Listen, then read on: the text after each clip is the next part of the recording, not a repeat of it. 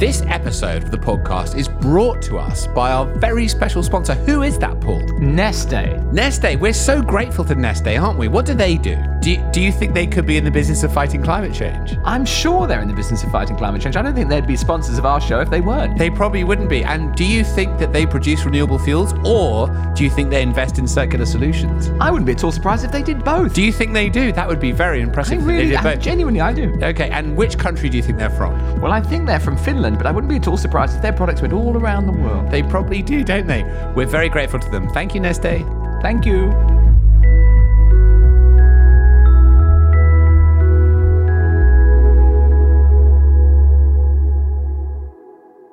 Hi everyone, it's Tom here. I just wanted to take a word at the top of the episode to say thank you. Last week we asked you if you would provide us with a rating, and we had so many responses. It had such an impact.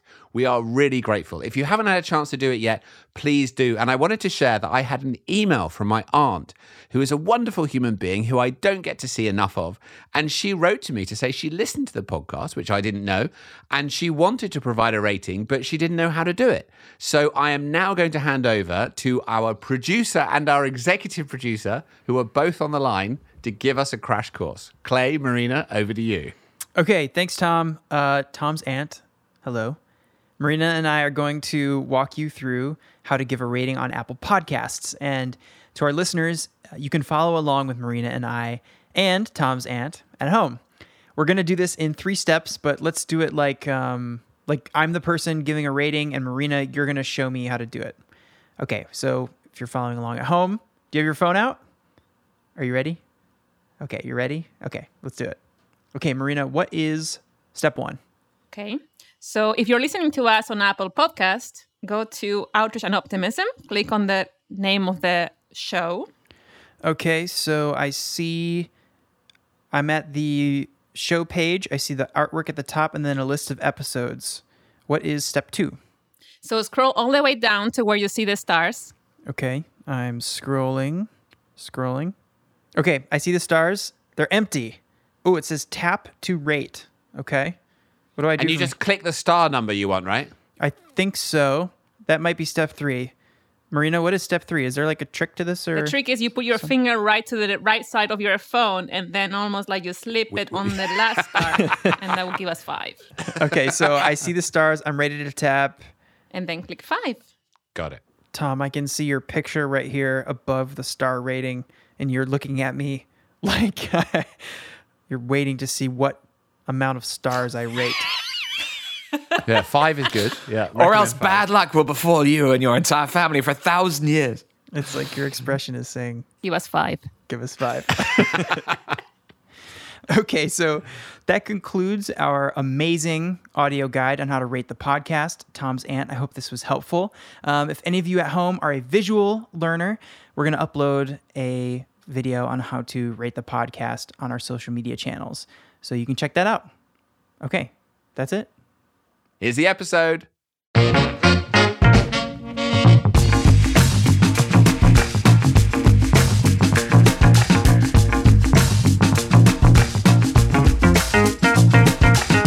Hello and welcome to Outrage and Optimism. I'm Tom Rivett-Carnac.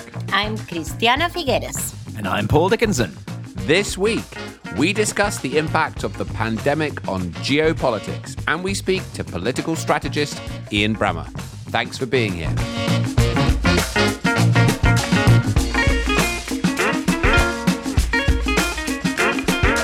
Well, thank you for being here too, Tom. I really appreciate it. And you, Christiana, and Clay, and Marina. And Marina. We're all here, isn't it nice? Where are you this week? I mean, have you been traveling? Are you in a different place where you were last week? Have you been a long distance?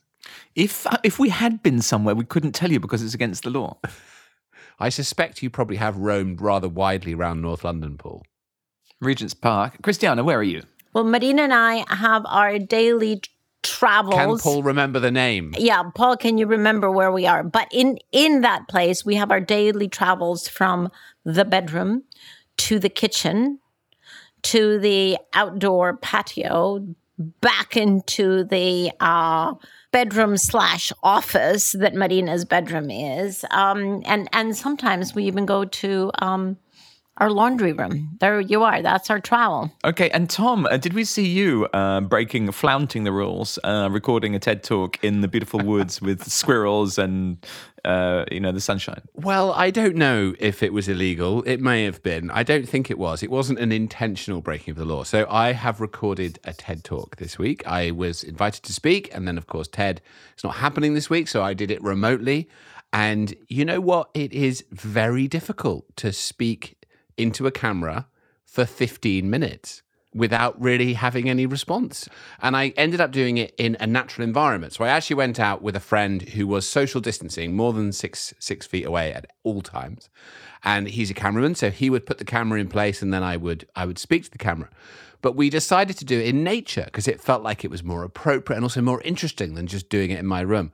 But of course, what that meant was we had all of the various challenges of being outside with not only the light moving around, but cows wandering into shot and dog walkers yelling at us. It took us weeks, well, not weeks, but days to record this thing. But it is done, and I'm very happy with it. Have you guys seen it? I have. Well, Tom, despite all the difficulties, may this be one of many advertisements in pro of your TED Talk, because it is brilliant. Oh, thank you. It's inspiring. It's compelling. It's also fun. And I can highly recommend it. And it's going to be launched on Earth Day. Yes, next week it's coming out. So it's going to be part of this TED 2020, the prequel. So people who are supposed to be at TED will get to see it next week. And then the same day, it will be put out on TED.com. Wow. So how do we see it? TED.com, and then we type in Tom Rivet Karnak, or can we type in Tom Is it Karnak? Rivet Karnak? Is it Rivet Karnak? Or is it Karnako? It all should work. No, Rivet Karnak is what I'm trying to Rivet establish. If you Karnak. two could possibly give me some help in that regard, that would be great. Okay, with a double T. That's right, Rivet Karnak. Okay. Mr. Paul, how are you? You're the only one of us who's all alone. Are you enjoying it? Well, I'm all alone with 8 million other Londoners trying to be all alone with each other, which is not as easy as it sounds because it's quite a small city and it's a small park I go to every day. But I'm getting like... Regent's Park. Regent's Park. But I'm getting confused about social distancing because I feel really, really rude if I avoid people. But then I know I'm also being very, very rude if I walk near people. I hold my breath and I'm confused. That's just one thing I'm noticing. And then the other thing is I'm endlessly thinking about what I would be thinking if I knew about now 3 months ago. Do you ever think how crazy the news is now? And if if November last year, if you saw it, your mind would go crazy. And I'm going to say something serious for a minute as we begin to transition possibly to the topic du jour, and that is. This is not a very nice thing I'm about to say, but a tiny little bit of constriction in my life has made me think about the lives of people in prisons, to be honest with you. And tens of thousands of people in the UK, literally millions of people in the United States and many other countries, people often who've actually grown up in some kind of government institution and are just a tiny little taste of what it means to have no restricted liberty. It's kind of gone a little bit deep with me. So I just wanted to bring in that serious note. I actually read a piece when this was all starting that was written by a former inmate just about the trauma, about having lived through a prison sentence and then what that feels like afterwards and how terrified they were that this restriction was now coming in. No, it's interesting because I've been thinking about the same. And particularly I've been thinking about Mandela, in prison for 27 years. Jesus. And if any of you have been there, the particular cell that he was in for 27 years was not particularly larger than his lying down body. And yet, what a mindset he developed for the moment that he walked out of jail, right? So, there you go. There is the gold standard, folks. There's the model. Yeah. And just to stop being too human-centric, Marina has pointed out that there are animals in zoos, and indeed all animals in captivity should, I guess, equally, we can touch upon their plight. Although, speaking of which, have you seen that the pandas, and I forget where, I think it might be somewhere in China, that they've been trying to get to mate in captivity for 30 years or something, generations of unsuccessful attempts. there can't be generations of unsuccessful attempts at mating, can there, now that I think about it? But anyway, it had been a long time that they've been trying to do that. And now that there's no visitors, it's working for them. So, it turns out that actually it was the people that was putting them off. No, it turns out they're prudes. Well, it's not entirely unreasonable. I mean, thousands of people wandering past you, with packets of crisps and, cameras. But anyway, what do I know? Okay. Shall we pivot to what we're supposed to be talking about today? Indeed, Tom. Tell us about that. Okay, so actually, we thought we'd have a slightly different structure to what's going to happen now.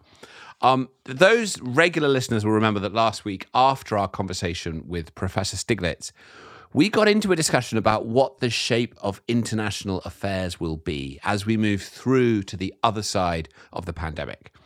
And Christiana in particular expressed real concern that we're not seeing instincts towards deeper cooperation and collaboration. And in fact, the reverse is coming into the fore. Walls are going up. Countries are pushing away from international cooperation, something that has been only emphasized more in the last few days, particularly today, with Trump's threat to withhold funding to the World Health Organization during a pandemic, which is insane. But we thought we wanted to dig into this a little bit more and challenge ourselves to ask different questions about what's happening, not be trapped by our own habitual modes of thinking. And as a result, we have a slightly different kind of guest today. Ian Bremmer is one of the world's foremost authorities on political risk. He is the originator of the idea of G0, the idea that we're entering a world which will be much more multipolar because no country will have the power to play the role that the United States has played in recent years, basically as... Sorry, Tom, I think his thesis is not that we're going into a multipolar, but into a zero polar, like no leadership. Well, no leadership, but as a result of that, it'll be multi-smaller poles, right? But nobody, nobody will play. And of course, as we look back at the last decades, people have different perspectives, but the role of the US in keeping global systems moving has actually been very powerful and effective. Anyway, so what we thought we'd do today was play you that interview now, and that will enable us to bring some of these deeper and different thoughts that Ian brought to our conversation. It's a fascinating conversation out, and then we'll have a kind of longer discussion afterwards about whether what he said and the discussion we had with him changed our perspective. Okay, let's hear from the expert.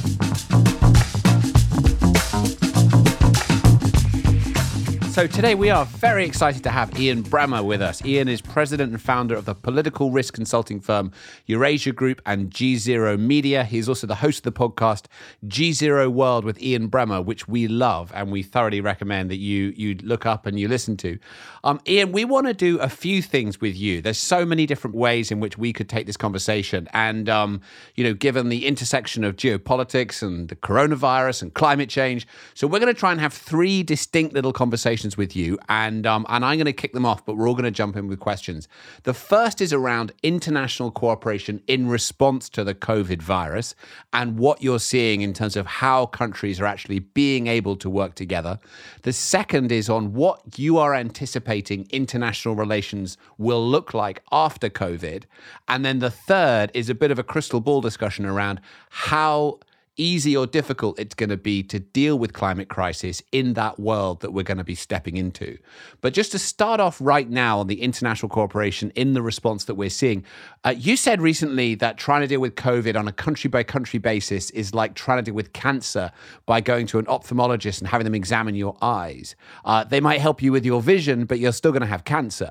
And we actually talked about this at length on our last edition of our podcast, and we used a slightly different analogy, but basically made the same point. That is that if a group of people are in a boat and there's a hole in it, it's not only the ones sitting closest to the hole that are going to drown. So right now, from our perspective, and we're curious to know from yours, we would say we're sort of seeing precisely the wrong instinct emerge in terms of the global response to the pandemic. Countries are looking at their own needs and not engaging sufficiently in global cooperation to ensure we come through this together. To just kick us off, can you unpack for us what, if that is indeed what you're seeing, why that's the case, and whether you're seeing any signs of light that wisdom is breaking through, that we can't do this country by country, we have to do it together?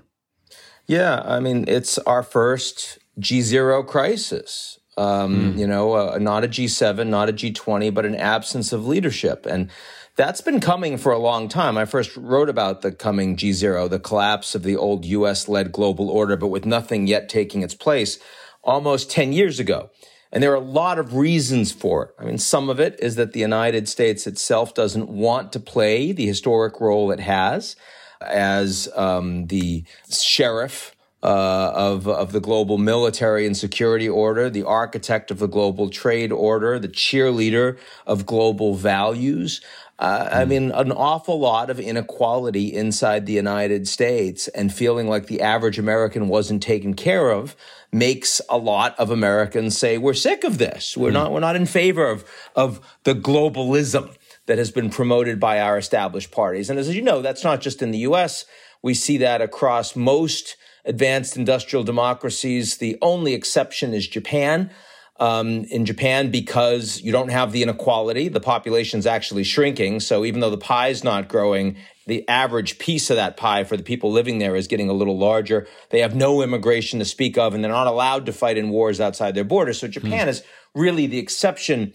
And then beyond that, you also have Russia in serious decline, blaming the United States and the West for that, trying to undermine those countries, the transatlantic alliance, and delegitimize their institutions further. And the Chinese, who are the rising power, certainly economically and technologically, and even to a degree in soft power, and we can get into that if you want, but not aligning with the United States. I mean, the big thing that most in the West got wrong in the last 10, 20 years was this idea that as China got more powerful, it would somehow adapt to become more of a free market economy, more of a democratic system. And that is absolutely not happening. China's gotten much more powerful, and they've consolidated their authoritarian regime, and they've consolidated their state capitalist economic and technological system. So we had all the preconditions for a geopolitical recession, for the old U.S.-led order breaking down.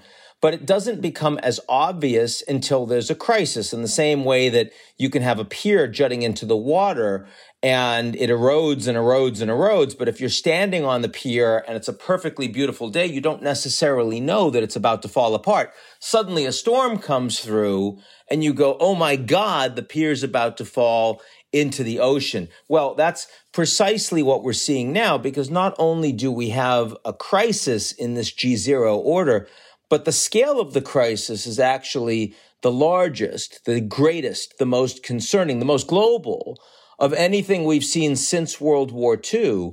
And the capacity to respond internationally is actually so much more challenging than what we experienced after 9/11 or after the 2008 financial crisis. So that's a little geopolitical backdrop for why this is so dysfunctional, what we're experiencing. Sorry, Ian, you're saying this is bigger than the breakup of the Soviet Union, the fall of communism. This is the biggest thing since World War II. In terms of the scale of the crisis, sure. I mean, you could focus on the Cuban Missile Crisis, which, of course, I mean, had we gotten it wrong, had the potential to really bring everything down. But we didn't, and it didn't. And so the actual impact of that crisis on the global order was pretty limited, where the actual impact of this crisis on the way the world will work, I think has much more significant implications for all of us living on this planet than anything since World War II. I'd make that argument. Yeah. Ian, so you coined this term in 2011, G0, because you correctly observed that we were in a total vacuum of leadership, or in fact, even willingness to be leaders on so many different issues. And so G7 is no more, G8, G6, G20, G7, D7. I mean, you name the Gs, and you very accurately basically took them all off the table for different reasons and came to your conclusion of G0. Now, here we are with the biggest thing since World War II.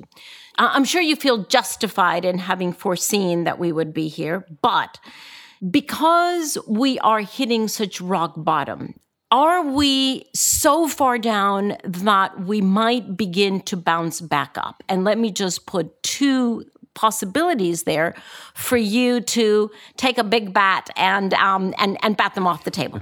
One, of course, would be a still surprising election result in the United States that might put a very, very different view of the world in the White House. And the other, with or without a different, a surprising election result in the United States, the other is China. The fact that China has done more than any other country to support both industrialized as well as developing countries, sending doctors, sending equipment, sending all kinds of support to many of the countries that are being very, very hit. Are they doing that just because it's the thing to do right now? Or are these actually very interesting steps toward a China that is assuming a much more strategic international leadership role? Certainly. I mean, those are the two questions to ask, which is, could the United States reassert itself, or could China emerge as a more effective and responsible leader? And the answer in both cases are, I certainly doubt it. Why is that? In the case of China, of course, they are responsible for this crisis. The original sin of the pandemic was caused because the Chinese willfully covered up the human-to-human transmission and the extent of the problem for a full month, while 5 million Chinese traveled out of Wuhan and 400,000+ traveled out of the country from Wuhan, leading to the pandemic, right? And they refused to allow in the World Health Organization to do independent testing and actually presented to the WHO that there was no human-to-human transmission. So that's a big problem. And the Americans are blaming them for that and will blame them for that. And it's very interesting that with Biden now as the presumptive nominee, President Trump's first advertisements against him and the statements made from the head of the campaign are that Biden is soft on China.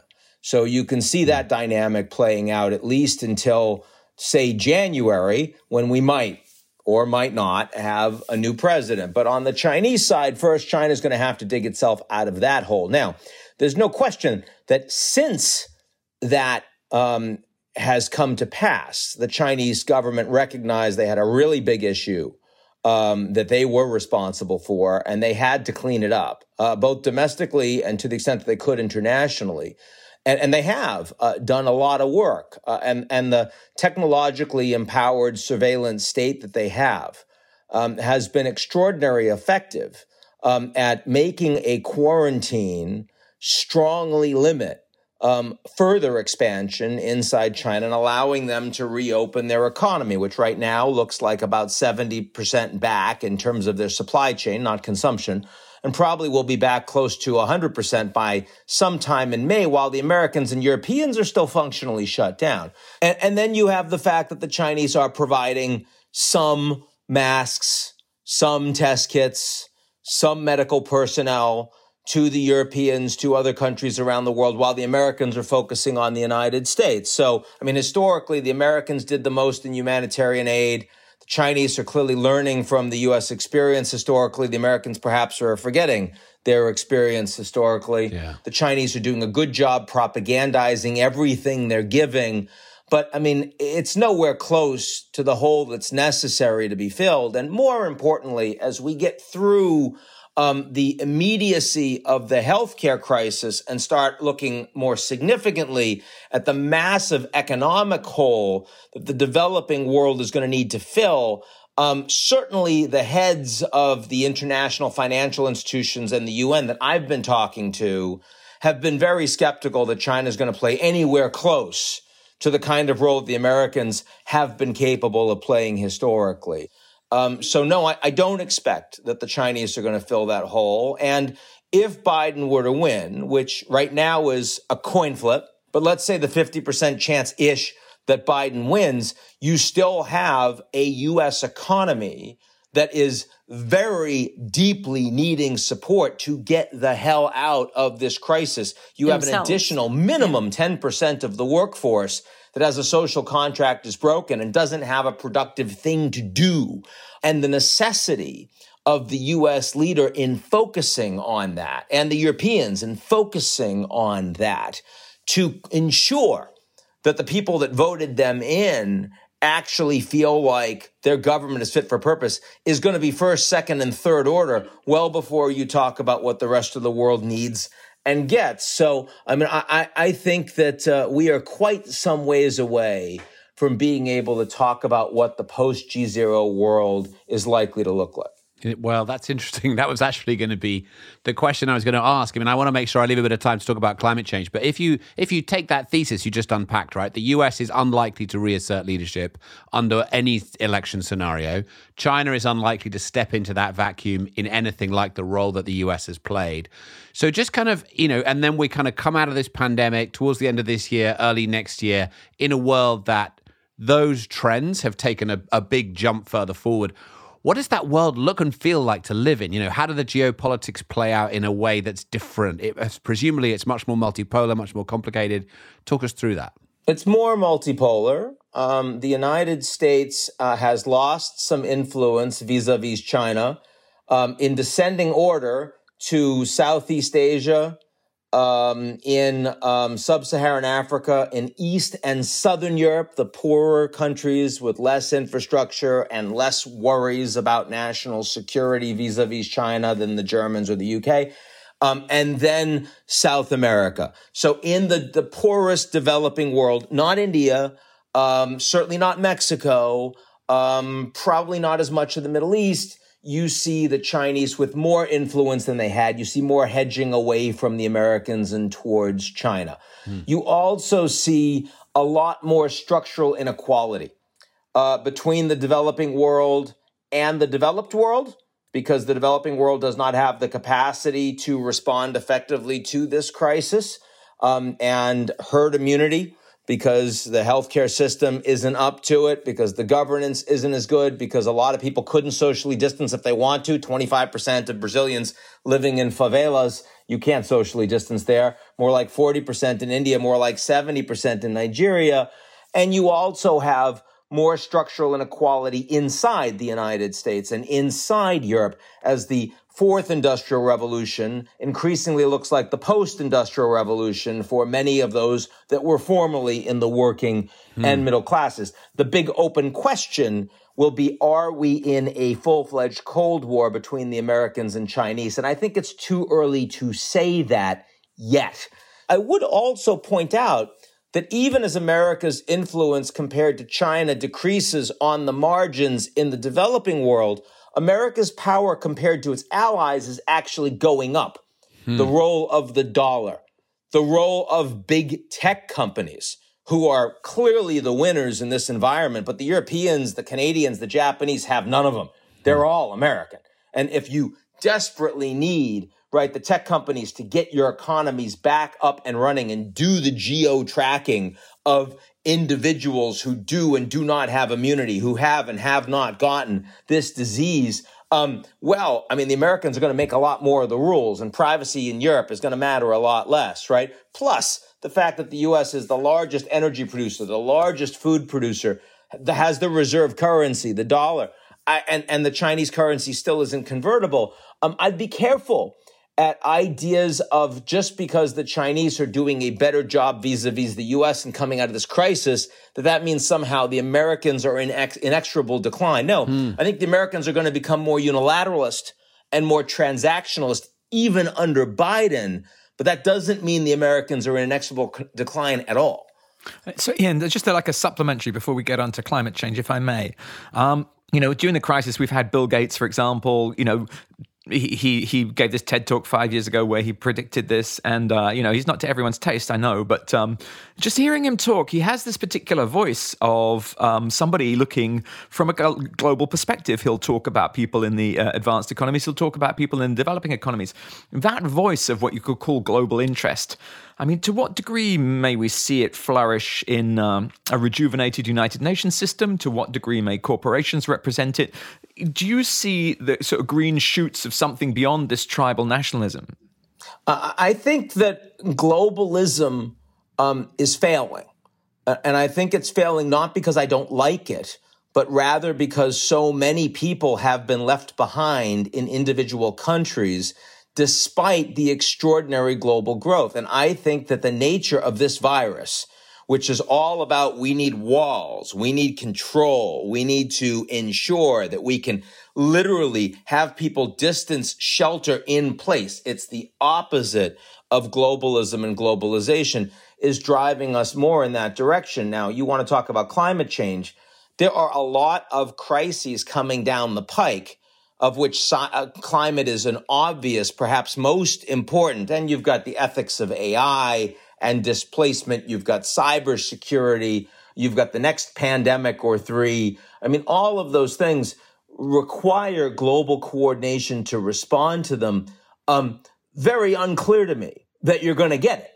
And I personally have an enormous amount of respect for Bill Gates, what he has done. And I mean, full disclosure, the Gates Foundation is a big client of my firm, Eurasia Group. So we work quite closely with them. And I know Bill pretty well. But leave that aside. He's given away half of the world's largest fortune to try to make a difference, and not just for his fellow Americans. I have enormous respect for the good that he has done with his fortune. But the future of the world right now is not being driven primarily by Bill Gates, and we need to understand that. So we're really keen. I mean, it's really interesting to have this analysis from you set out the reality of what we're facing. I wanted to ask you a question about climate change and about the ability of the world that you're describing to respond to climate change. Because, of course, in a way, what's happened with the pandemic is we knew a terrible thing was going to happen and we did nothing really to prepare for it. And climate change has a lot of analogies in that way. I have a strong instinct that as we have Christiana on the line, who led the world to a diplomatic breakthrough on climate, and you're talking about basically the challenges of cooperation going further, I think actually it'd be really interesting for Christiana to phrase this question in the way that you would like to, Christiana. Well, I've been thinking about it actually as you've been speaking, Ian, because obviously the first take on this traditionally is to say climate is the ultimate multilateral test for cooperation around the world. Now, if the psychological effect of isolationism is going to be sticky to us as individuals and to nations at large, but we still have to vanquish climate change, then I've been wondering, how do you square that circle? Because not addressing climate change is not an option, because it would lead basically to existential threat for humanity. So that is not even an option. So how do you address climate change in the era of isolationism? Am I getting too desperate? No, it's obviously a bad time to ask this question because at the beginning of this year, we were only talking about climate, right? At Davos, you've got Greta Thunberg, right? I mean, like she's now sheltering in place. So, I mean, this year, in terms of the ability to talk meaningfully about further climate coordination, everything has been pushed back on the pandemic. And, you know, you're only so concerned about the polar bears and the whales when you're worried about the actual physical safety of your grandma, right? So, I mean, let's be clear. And for those people that have said, well, climate's the ultimate global response, and actually a pandemic feels pretty global response, right? So let's not go too far. But I'm actually much more optimistic long-term about the ability to respond to climate. And the reason for that is because I think that around the world, the science of climate has advanced suitably, that almost everyone has figured out we're going to have to actually invest in these new technologies long term. Like even if we're not doing it fast enough and we're not doing coordinated fashion, we are doing it. Mm-hmm. And so, I mean, just when you see that solar power is cheaper than coal, which 10 years ago is not remotely the case, right? You see the advances in battery technology and storage and transmission and all of that. We're not where we want to be. But it seems to me pretty clear, like you're not going to be in the same way you can't stop AI from happening. And that makes me much more concerned about the future of humanity. You can't stop the advances in non-fossil fuel-based energy technology from happening. And that makes me more optimistic about humanity, even if we're going to have an awful lot of the world's poorest and least connected suffering and dying unnecessarily as we get from here to there. You're right. You don't get global cooperation and coordination. It's fits and starts. But, a pandemic, when you suddenly need leadership and you need us to work together on medical supply chain and work together on fighting the virus, now we fail. And we particularly fail in a G0 environment where climate, when we've known about it for half a century and science is almost full consensus with most global leaders around the world today, and that's only going to continue. It's only going to be more obvious. You can afford and tolerate a lot less geopolitical alignment than you can with the pandemic. Interesting. Very interesting take. And is that mitigated at all by the current oil price crisis, assuming, well, either way, either they figure out how to stabilize the price or not. But in any event, it is not where the oil-producing countries would want to have it. Yeah, of course. But that's, also because global demand has fallen off a cliff. And that comes from this crisis. But that's a very short-term issue. I mean, that demand will rebound, whether it takes 6 months or 18. From a climatological perspective, that's a blip. And as that happens, prices will then come up, maybe with a 6-month or 1 year lag, because there's lots of excess in storage. But nonetheless, it doesn't change the broader trajectory of where the world is heading on energy usage.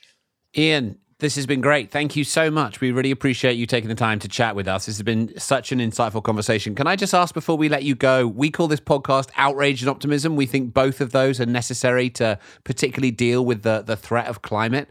As you look at the way the world is dealing with this crisis, do you feel more outraged or do you feel more optimistic? I don't get outraged. That's not my temperament. I'm not one of these people that gets emotionally undone because I think it would undermine my analysis, which is the only way I can make a difference in this world, or at least the most effective way. So for me, outrage would really undermine kind of my core human mission. Okay. And optimism?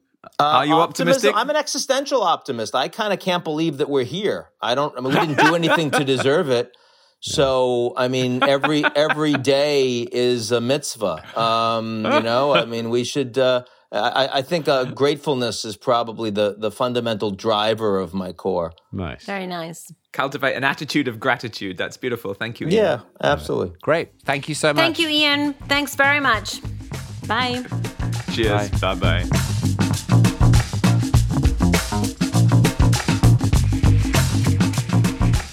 Okay, so that was an amazing conversation we felt with Ian.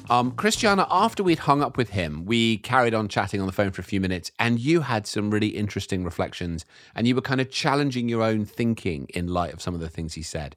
Do you want to share any of that with the listeners now? Yeah, two things that I wanted to bring to the fore. The first is just underlining once again, in case we haven't done so enough, the absolute paramount importance of the U.S. election this year. It is seldom the case that one political event has so many ramifications at macro and micro scale all at the same time.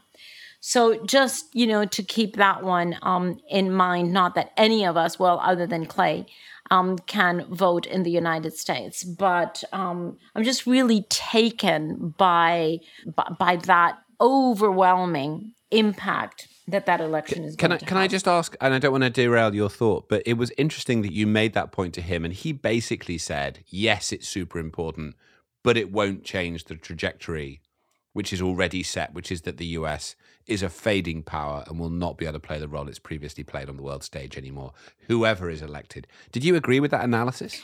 Well, not entirely, because I do think that that political direction is set at the top, and Obama has just given a speech endorsing Biden.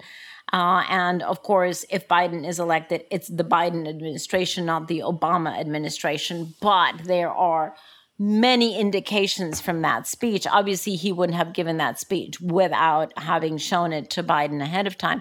And there are many indications in that speech of at least a willingness at the top to for the United States to regain leadership based on regaining sanity, I should say. So I wouldn't take it off the table quite as quickly as Ian does. But sorry, to actually come to your question, Tom, sorry. To come to your question, I've been thinking about the following without coming to any conclusion. And I'm really interested in your guys' reaction. It strikes me that when we were working toward the Paris Agreement, we actually constructed a global framework that was two-tiered, not one-tiered. The bottom tier was, as we know, the nationally determined contributions, because those are the results of having asked everyone, what is in your interest? What is your self-enlightened interest? And where do you want to see your development go over the next few decades? So very much of a national approach. Let's call it, in today's parlance, behind the high walls of my national boundary. And 189 countries put that on the table. But that wasn't enough. And then we had the second tier that complements that, which is the harvesting of all of that and put it into an international framework. Well, at the risk of, when you have a hammer, everything looks like a nail. So at the risk of making everything look like a nail now that we have the Paris Agreement, then everything has to be compared, at least in our brain, to that. But I've been wondering, do you think that it might be possible for us to have an approach both to COVID as well as to climate that starts at the national level, that is geared toward enlightened self-interest, but that doesn't stop there, that can be harvested multilaterally? Because, I have to say, I have the tendency to think always that cooperation is better than not, or that cooperation is better than competition, and that multilateralism is better than nationalism. That's my bent in life, so I'm transparent about that. But the fact is, that's not the way that we constructed the Paris Agreement, now that we think about it. We did it very much based on national efforts, and then we constructed this global framework around it. So maybe, just maybe, maybe we could have a two-tiered approach again. I think it's fascinating, and it's something which I've thought about as well, right? I mean, I think that the bottom-up nature of the Paris Agreement, the national commitments that came forward, that got rolled into an international agreement, had a whole bunch of benefits for us in the road to Paris. The principal one being that that breakthrough was possible, whereas previously it had been impossible to get every country to agree to exactly the same thing, given that it's different circumstances. And it seems to me that one of the reasons that it was more possible was that less sovereignty was required to be pooled, right? There was still a shared effort, but it still felt like I, as my country, am doing my thing that I determine in my way, and I will then meet others once I've developed that myself. That's not less sovereignty, that's more sovereignty. But what I mean is you were required to give up less of your decision-making over your own country. Yes, less, yes. Yeah. You're compromising your sovereignty less, You compromise your sovereignty less. And that's the thing that people get really quite agitated about, is when international multilateralism requires a high amount of compromising of your own ability to make decisions about your own country. Correct. So I think that's the good side, right? And then that becomes a kind of multilateralism that should be more appealing to a wider range of political actors and politicians in different countries who have these more nationalistic instincts. So that is very good. That's the first tier. Yeah. The downside, of course, and we face this with Paris, is how do you know it's enough if it's all nationally determined? At the end of the day, it has to roll up into a there so that you know it's enough collectively from all of the national commitments to deal with the problem. And that's what observers who are more traditional multilateralists will say is, well, how do you know you're solving the entirety of the problem if it's just nationally determined? Right. So that's the tier 2, right, Yeah. that I was talking about, that piece. But as you will remember, we knew from the start that the collection of the tier 1 contributions, the national based, was not going to be enough. And that's why we extended the period, right? That's why we said, right, so we're going to look at 3 decades of efforts all the way down to 250. And that mechanism has not yet been really tested. Correct. Right. So that remains to be seen. So I think part of the answer to your question is, does that tier 2 work in as the politics deteriorates? Yes, correct. That's not an answer to my question. That is the question. Yeah. No, I'm admiring the problem rather than answering it. Oh, okay. Well, it's such a beautiful problem. I just want to add to it if I can, and try and build up the problem so it goes from being like super complex to infinitely complex. But the point I would make is that I think part of what I thought was brilliant about the process that you originated around Paris was the inclusion of the non-state actors. And what I want to highlight there, I mean, that's been the political entity I've found particularly interesting to work with for 20 years, is that there's a sort of homogenizing force from global corporations, global investors that create norms of behavior and actually, do restrict government's activity and independence to some degree. And they also create a mood.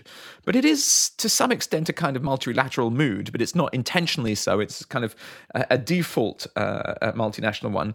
But I mean, we talk about the United Nations and the nations coming together. But I do also wonder, when so many of the largest economies are in fact corporations and not nations, the degree to which they're sort of we haven't found a way to include them in this debate. We don't really talk about it. It's easy to talk about, the minister of this or the prime minister or the president. They turn up and they come off an airplane and they appear to be kind of running things and they control the army and the police and they're very important. Don't get me wrong.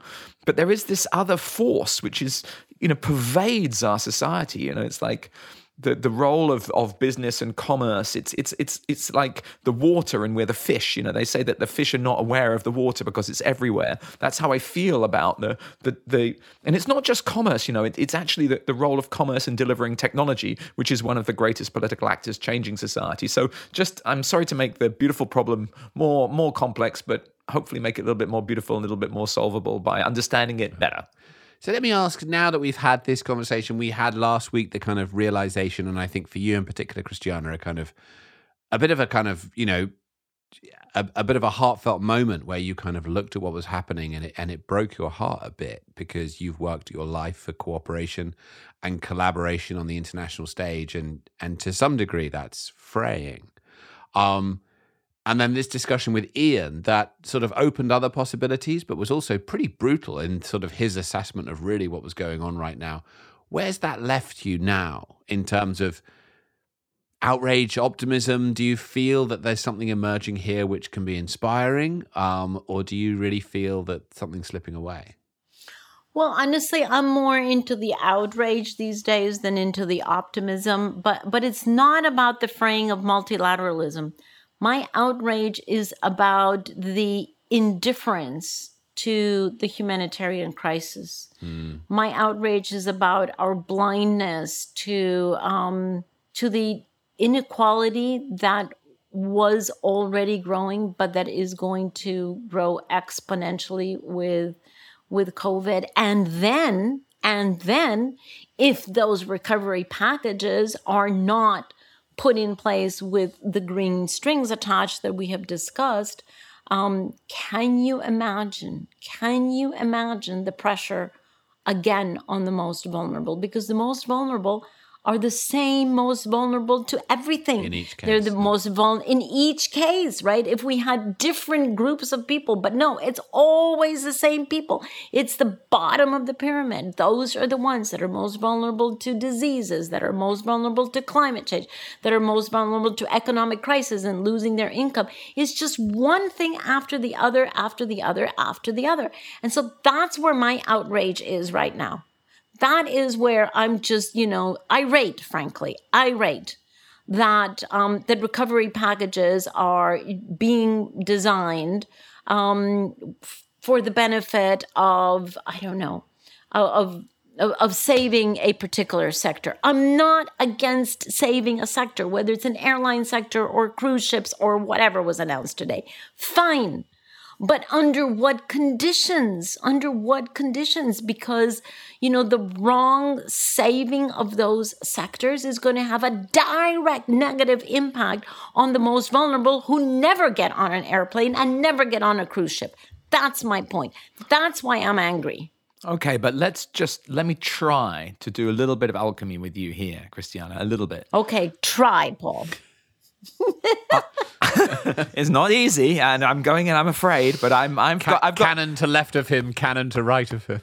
My heart is beating with one thought, and that is, we, and I'm sure everyone listening to us are change makers. We want to see, a just and a fair, empathetic world, and we have never in human history, I don't think, had such an enormous shared experience as the last couple of months and the next couple of months. So I'm not saying I know how to do it, but I'm saying we've been touched together by something. And if we can't pull from that a sense of a broadening of our understanding and our empathy, then, we will have we will have wasted an incredible opportunity. Yeah, I'm totally with you on that, right? I do think that we're standing at the most incredible crossroads right now. If we hit rock bottom, which we will, in a couple of weeks or months with this COVID, once we hit rock bottom, if we decide the way to come back up is through, let's call it, our enlightened human being thinking, well, then I'm a happy camper. Then, maybe that was the price that we had to pay in the evolution of humankind to get to that realization. But what if we don't? That's what makes me very, very concerned. What if we don't? What if we dig ourselves into the hole and we just, continue to knock our head against the wall and say, oh, I'm really smart. I'm really smart. And we're knocking ourselves against the wall. I mean, how stupid can we be? Okay, Tom, it's time to send you into battle with Christiana. I have worked with Christiana for a long time, and I have learned that I don't try and persuade her of anything. But I do think that she's right. This is outrageous that we're at this point, and the most vulnerable are going to feel this unbelievably hard. I mean, the tough thing about this moment is you can't bring it to resolution. It's not that we can say something that kind of lands all this stuff. It's all up in the air. We don't know how it's going to land. And we're all having to learn to live with things being up in the air all the time. I'm reminded of a short story, which I tell in my TED Talk, which is due out next week. And it comes from The Road to the Paris Agreement. And I don't know if you know this, but the work of the UN is delivered mainly in the form of extremely boring meetings. And when I first joined the UN, I had to sit through these meetings and I wasn't ready for them and they were torturous. And then in the middle of one of the meetings, I was handed a note by Christiana. And I assumed that it would be political instructions about how we were going to make progress. And I looked at the note and it said, painful, but let's approach with love. And it had a profound effect on me, that note, because I realized as I looked at it that it was both a kind of human response to her seeing the fact that I was going, what the hell is going on here? But it was also a kind of political instruction, because when we were able to take that really gritty and difficult, challenging quagmire of a situation and change the way that we approached it, we could in time transform the thing itself. It feels small and not enough when faced with all these challenges, but it's what we can do. And actually, that's how the world is always changed. So this has been a tough conversation this week. This has been hard, and we're going to have hard conversations. We should be having hard conversations because this is a hard thing to live through. But we're going to keep coming back each week. We're going to have these discussions. We're going to find the most interesting people who are at the cutting edge of trying to work out, how do we move through this? How do we come back stronger? How do we build back better? All of that possibility is still in front of us. We have deep confidence in humanity. We have seen so much in the last decades. We've faced so much. We will face this too, and we will come forward and we will build back stronger. That doesn't mean it's going to be easy, but we're going to keep trying to have the hard conversations from here to there. So we really appreciate you joining us. We really appreciate you listening. We appreciate all of the outreach that you give us, all the conversations that you draw us into. Thank you so much for that. Please do keep interacting with us, engaging with us, listening to the podcast. We'll be back in a week's time. Thanks for joining us today. See you next week. Bye-bye. So there you go, another episode of Outrage and Optimism. Outrage and Optimism is a production of Global Optimism and is produced by me, Clay Carnell, and executive produced by Marina Mancilia Herman. It's not just us that puts this together, there is a team. Thank you to Callum Grieve, Pete Cluttenbrock, Sarah Thomas, Chloe Revel, Danielle Fink, Sylvie Snow Thomas, and the team at L Communications, Zoe Cholak-Antich, Laura Richardson, Sharon Johnson, Nigel Topping, and Michael Northrup. A special thanks this week to Irina, Kim, and Adana from the Erasure Group for making this week's interview possible, and thank you to our guest, Ian Bremmer. So here's my PSA.